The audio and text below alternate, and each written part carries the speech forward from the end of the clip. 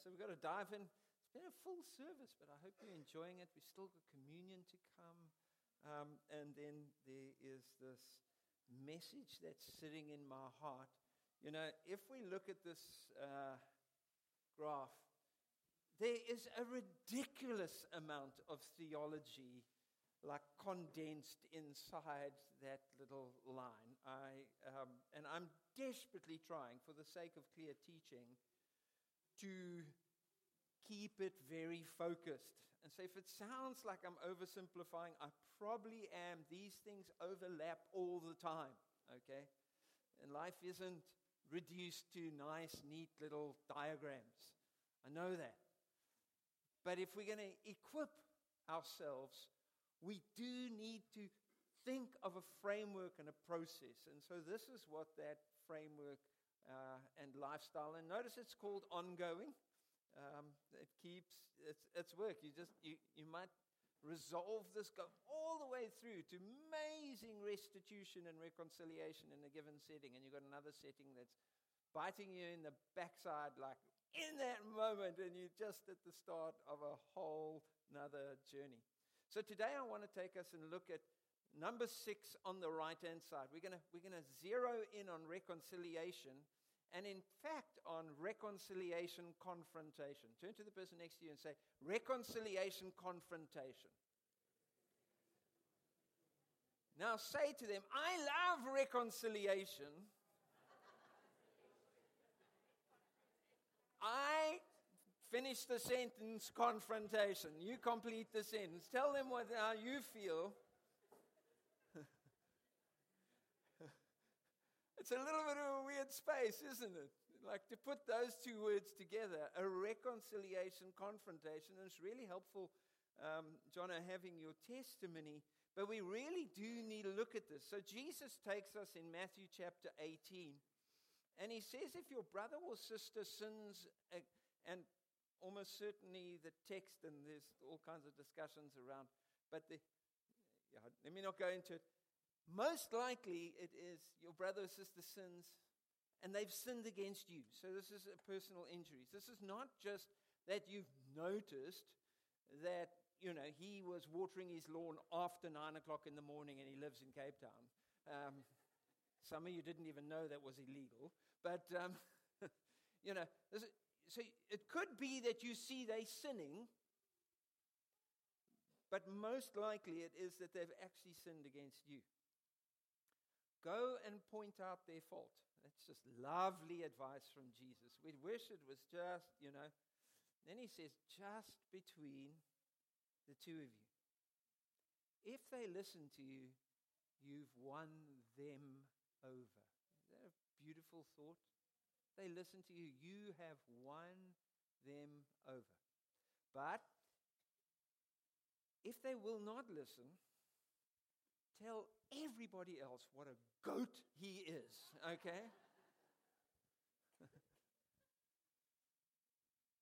Take 1 or 2 others along, so that every matter may be established by the testimony of 2 or 3 witnesses. That's from Deuteronomy 19, verse 15.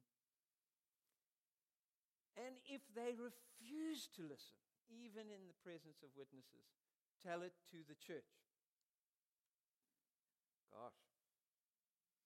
And if they refuse to listen even to the church, treat them as you would a pagan or a tax collector. Question, how did Jesus treat pagans and tax collectors? Truly, I tell you, whatever you bind on earth will be, or the Greek is actually in the pluperfect tense, which makes completely no sense to anyone, but it will have been bound. And the significance is that you will discover that heaven has already set something in place when you reach the point of finding agreement on the earth. Heaven's already activated it. It will have been bound in heaven. Whatever you loose on earth will have been loosed or will be loosed on earth. Again, I tell you, amen, amen is the Greek there. Jesus is literally saying the benediction before he says the sentence. He's wanting to know how significant this is. If 2 of you find each other. Agree. And this is the context of you've been apart. Relationship's been hurt. If two of you can find each other again, if you can agree on the earth, then ask me for anything. It will be done for you by my Father in heaven. For where two or three gather in my name, there I am with them. So I want to talk to you this morning about the goal of the gospel. We're talking about confronting reconciliation. Like it's a reconciliation confrontation. We'd love it just to be a nice, happy, warm hug-a-thon. Jesus is very realistic about what this may take. You see, we've been looking up till now in the process at work that we have to do, all the way through to establishing healthy boundaries, is work we have to do before we're even in a good position to now engage with somebody else. Now, the danger with a lot of psychotherapy and that kind of thing is that we stop once we feel good.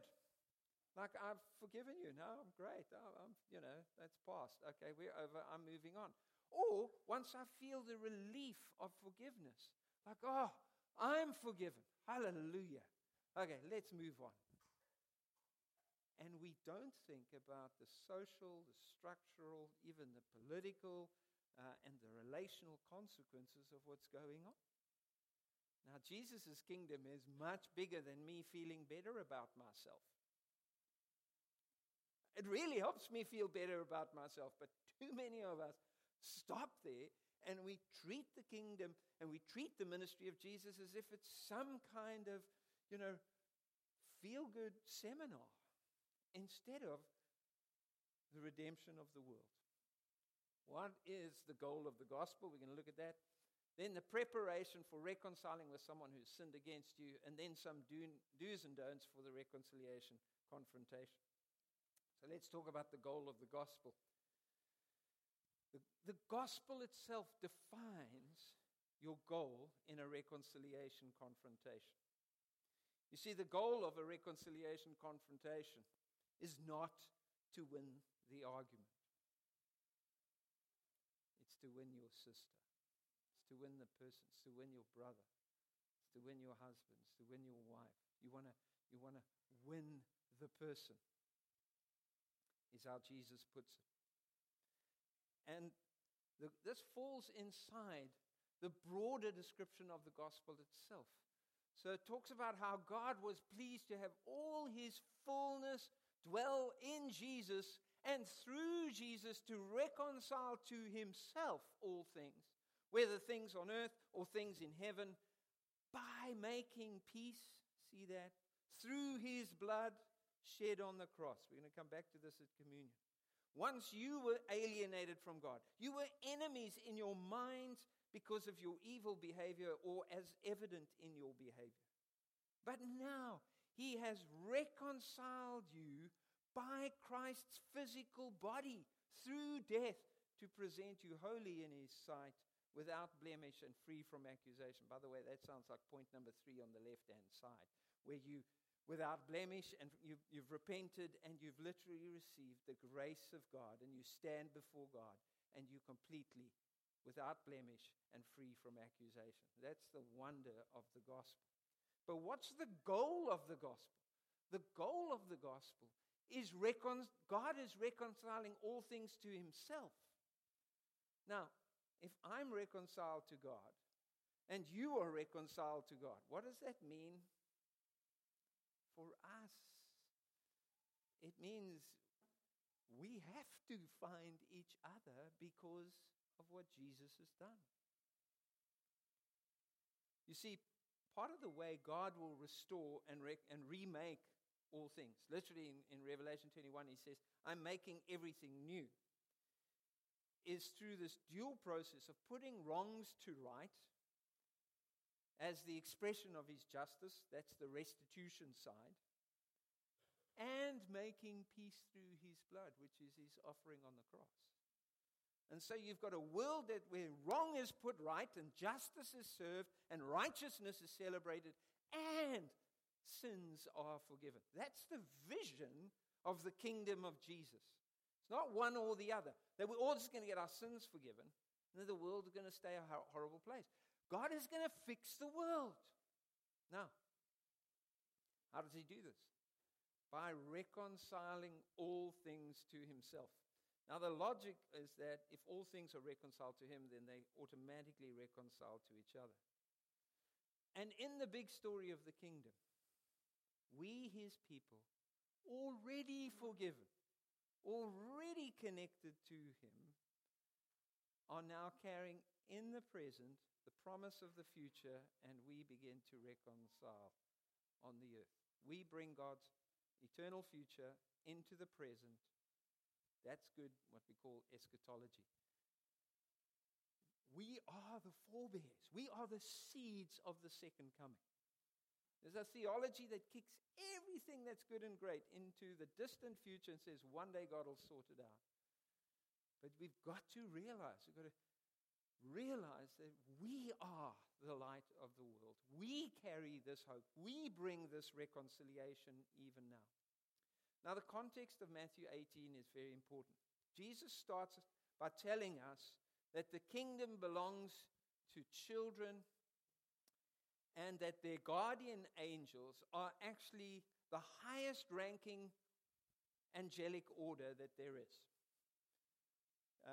He says that the angels of the little kids have instant, direct access to God. They see his face unhindered. Now think about that. We know, for example, from Daniel and the book of Revelation, that there are guardian angels that are assigned to nations. There are guardian angels that are assigned to churches, that kind of thing. And we know that these angels sometimes have to contend with serious interference, opposition, and traffic as they try and connect heaven and earth. So Daniel has to pray for 3 weeks. He starts praying. Michael, the archangel, is sent straight away. It takes 3 weeks for him to reach one way, and then Daniel's got to pray him back and finish the assignment. Now, there's a whole bunch of stuff here. Of course, we're seated with Christ in the heavenly realms and all the rest of it, but there is this element. That little child, says Jesus, like the devil's not allowed to interfere with that guardianship and safeguarding of a child for the sake of the kingdom. Now, so, little child's angelic guardian has instant access. Now, why would this be? Gosh, you're thinking, now this is just the context of Matthew chapter 18, and it is important. Why would this be? Because I think, and Jesus doesn't explicitly explain it here, but the children are both innocent and vulnerable. If you think back to last week, we are responsible for putting godly boundaries in place, healthy boundaries in place. Children do not have the power or the maturity to do that for themselves. And so as we prayed earlier, we have to safeguard our children. We have to keep them from evil. Now, there's some point in the wisdom of God where that responsibility, is theirs. But there's such a huge alignment with the purposes of heaven. And then Jesus goes on to explain, woe to the person who then causes one of these little ones to sin, who breaches God's safeguarding purpose for children. And you use your influence and your power in a little one's life to lead them into sin, or to cause them to sin, or to sin against them. And if we don't, if we are the cause of sin in their lives, then we come to Jesus' millstone theology. So I was amazed. I went onto the internet and I found they took a photo in Nazareth of the local thing. It's quite an old photo, this about 2,000 years old. But, there's the mill block underneath, and then there's the millstone, which it took a lot of work, and it took many men to lift that thing in place, and then they would harness an old horse or a donkey or something like that, and it would walk around, and then the people in the village would bring their corn, and people knew more or less how much was much, and they threw their corn into the mill. The animal walked, and it crushed that, and then they came and scooped, and you could just come, and as long as you weren't bringing, stuff full of weevils, and that was one of the ways that they were able to keep their stuff. They didn't mill enormous amounts. They milled enough that they needed for a day or two. And so this was a regular feature. People knew exactly what Jesus was talking about. Every village tried to have a mill block and a millstone. And you would go there and get your flour sorted so that you could cook for the day or for the next few days. So that stone, if you compare it to the size of the donkey or the man standing in the background, can you imagine just wrapping that as a small little piece of jewelry around your neck? Jesus is using exaggeration, and a little bit of euphemism. You take that and go for a swim. Better do that than cause a little one to sin. Better do that than embed something in a child's life that will see them be a sinner later. We don't have evangelicals, people like us, we like to emphasize human responsibility. But here's Jesus clearly pointing out that something beyond the power of the child is planted in their life by somebody else that doesn't just cause them maybe to sin as a child, but maybe causes them to embed repeated patterns.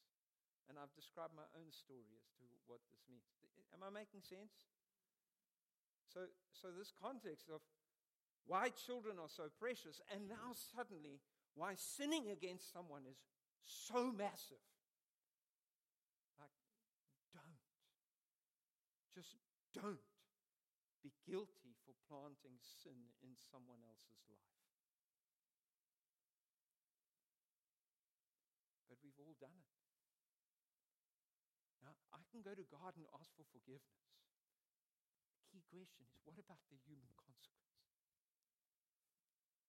Like, He can forgive me, but do I just go then? Okay, that's great. I'm free now. What about what I did in that child's life? What about I did in my brother's life, my sister's wife?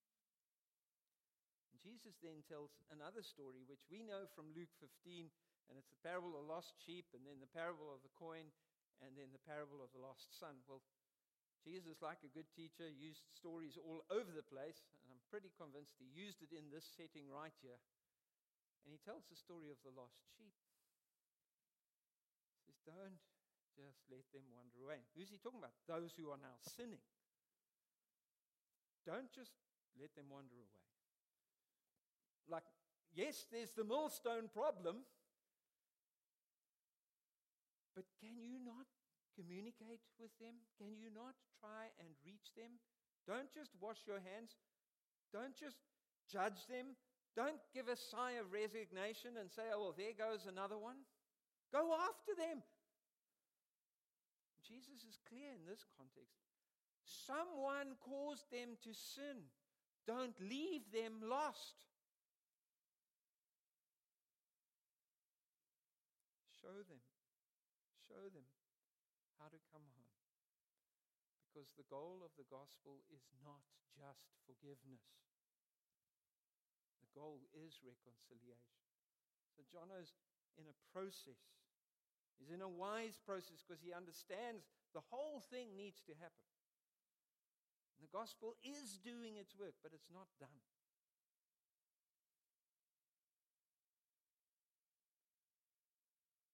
I can't say, oh, I'm forgiven. It's all right then. I can't say, oh, I've forgiven them. That's all right then. The goal of the gospel itself is that all things are reconciled, that there is righteousness and shalom and peace and justice and reconciliation. This is why it's a lifestyle and not an event.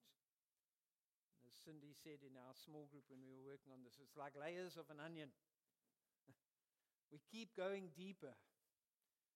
And mercifully, as you open the onion, if it's a half-healthy onion, it gets cleaner and cleaner the more you work towards the center.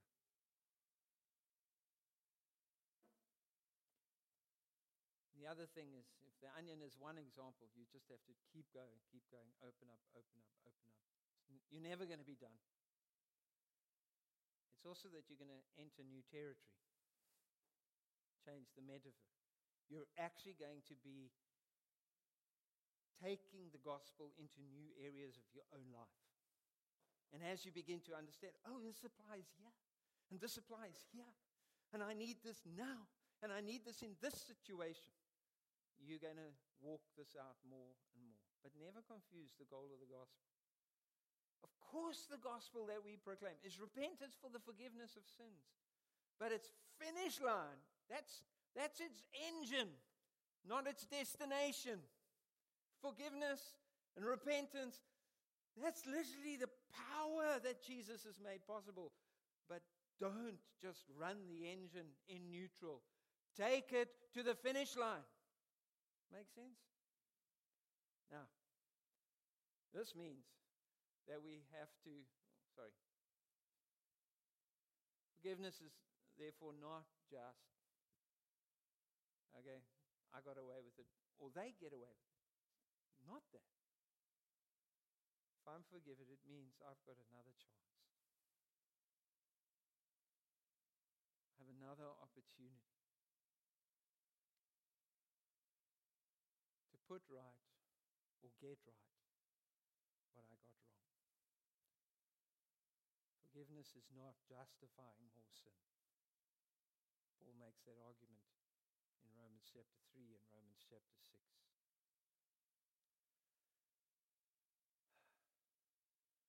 So now we need to get into this reconciliation confrontation. But there's some preparation. So if you think of the forgiveness lifestyle process, which is most needed to prepare you to confront someone who has sinned against you? Which of those steps is most needed? Trick question. To prepare you to confront someone who has sinned against you.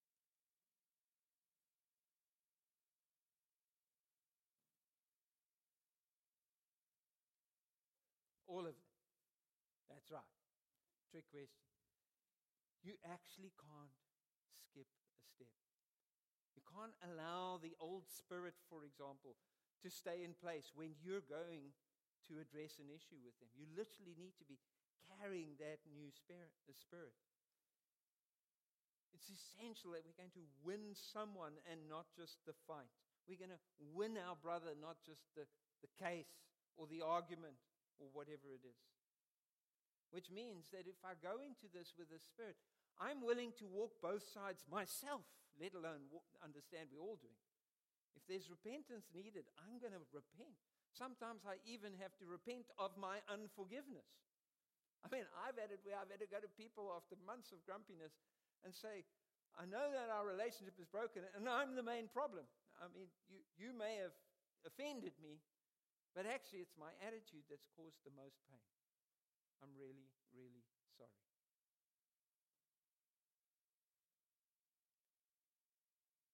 And so we come honoring the way, who they are, God's plan and purpose for them. And we prepare to the best of our ability to deal with junk in our own life. I'll tell you one thing. That doing this, you deal with your own stuff at a rapid rate. That's why most of us try and check out of this process. We'd rather blame other people than get honest about ways in which we have been part of the problem. Now, others of us are different. We'd rather just blame ourselves. and avoid the confrontation. Jesus says, walk both sides. Can I bring a different spirit into this? So what do we learn out of this? Don't ask someone to repent if you have no intention of forgiving. Like, don't. You'll bring judgment on yourself. This is more millstone stuff. Like if you asking someone to have a change of heart, there's a massive difference between just stop it, okay, and I forgive you. They're from two different universes. Now, forgiveness aims for the person to stop doing it. But if you're calling someone to repent, just stop it. But you don't intend to open your heart and forgive them and work towards reconciliation, be so very, very careful. Lots of us have people demand that we stop doing stuff and that we change. How many of us have people who are longing to be fully reconciled in a loving relationship with us? Those are two very different things.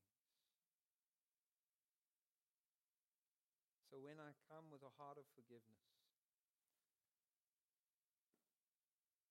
and I've prepared myself, remember we're talking literally about just getting ready to have the conversation. And I've walked this road. Now, I'm not yet at step number 6, but I've gone through. I've tried to identify, deal with the lies, deal with the hurt, deal with the emotions. And I'm working through this stuff. And I come with a heart of forgiveness. The confrontation itself is evidence of love. The very thing you're afraid of is evidence that you care.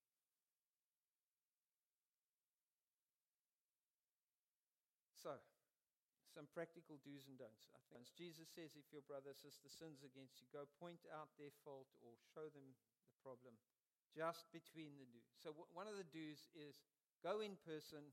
Next one is go in private. Like this is... by the way, Jesus was very aligned to the rabbinic teachings of his day in this point. Jesus often, the rabbis, they drawing on Deuteronomy, they had this. You start in person. You never take it public. You never use other people to, give vuma to your confrontation.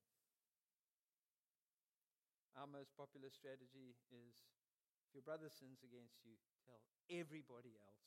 So everyone, especially your mutual friends, will take your side and think badly of the other person. Bad strategy. If you do that, it's a bit like World War I trench warfare that, crazy enough, is happening in the Ukraine, where you dig your trenches and then you use poison gas. If you're telling other people, you might as well be digging your trenches and then you're just releasing poison into the atmosphere. You're not giving the person who actually sinned the first chance to hear, the first chance to respond. Oh, be so careful. So how do you start? Here's some counsel. Number 1, be honest. Like you're going to need to tell them, whether it's before you even have the meeting or at the start of the meeting. They mustn't think that this is a lovely get-together and then halfway through the get-together, they find out that you're actually downloading a problem. Up front with them, tell them this is a reconciliation confrontation. That's what Pastor Craig calls it. I really want reconciliation, but we have to confront something right here.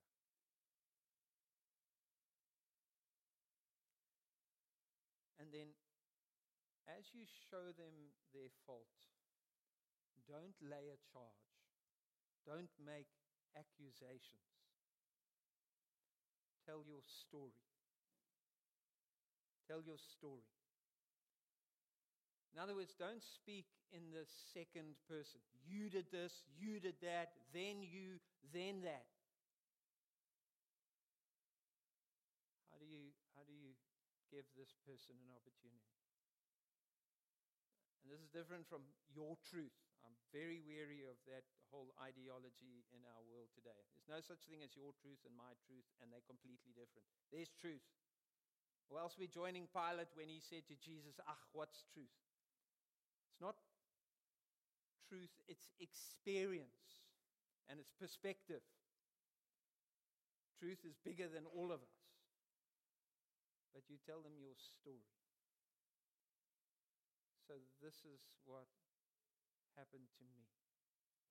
This is what I heard. And take the risk. And this is how it made me feel.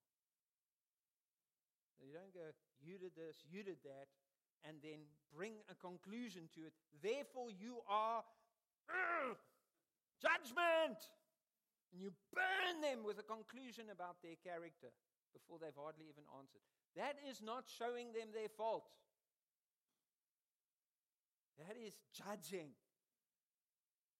Jesus is saying, tell them your story. Help them hear what it was like to be you. And then see if you can awaken empathy for them by being vulnerable and disclosing your emotional state as a result of what actually took place. Is this helping anyone? These are just pastoral tricks I'm giving you now. And then lastly, you say, and so this is what it feels like I need to forgive you for. But please, tell me your side. Tell me yours part of the story. And give me your response. And they may explain. And then it literally opens up into a space where you are not in control. Oh, Craig, I so badly want to control those conversations. You don't know how much I am afraid to go into those conversations and not be in control. When you do it this way, you have no control, but you have lots of faith. You see, you don't want to be in control of the conversation. You want Jesus to be in the middle of the two of you. That's what you want. You don't want control. You want presence. You don't want your way. You want to find agreement. You want to find each other. And as the person then begins to respond and tell you what it was like to be them in that, they may apologize. They may repent. Or they may tell you, I'm sorry you felt that way. Or they may tell you you're wrong. You're not in control. But you are in a position of faith. You're trusting Jesus for an outcome of the situation. I can't make you powerful over someone else in the name of Jesus. But I can make you powerful in heaven when you agree with someone else and you're in the name of Jesus.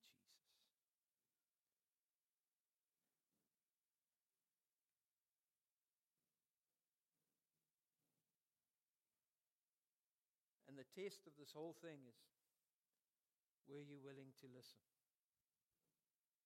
Jesus doesn't even, he speaks to the alignment and the agreement. But in the process, the most important thing is whether you're literally just willing to listen. If they will not listen, take witnesses. If they will not listen, and by the way, what's good for the goose is good for the gander. Am I willing? Do I just want to go in and or am I going to let them speak as well? I have no control, but I full of love and a heart full of faith. Lay down the desire to control the outcome. Jesus does not promise in this passage you will succeed. What does he promise? He says there will be tremendous spiritual power in this process if you'll stick with it. You will see, literally, heaven line up and release on the earth all that he wants. Amen, amen. I tell you that in this place you will bind on earth and it will be bound in heaven. In this place you will loose and it will be loosed. You will agree and you'll get it. And you will gather and I will be there in this place. Now the passage then goes on to talk about how many times should I forgive? And I'll leave you to read that whole long parable yourself. Matthew 18 is a study of kingdom chemistry in our relationships. But Jesus is wanting us to understand just how much is available to us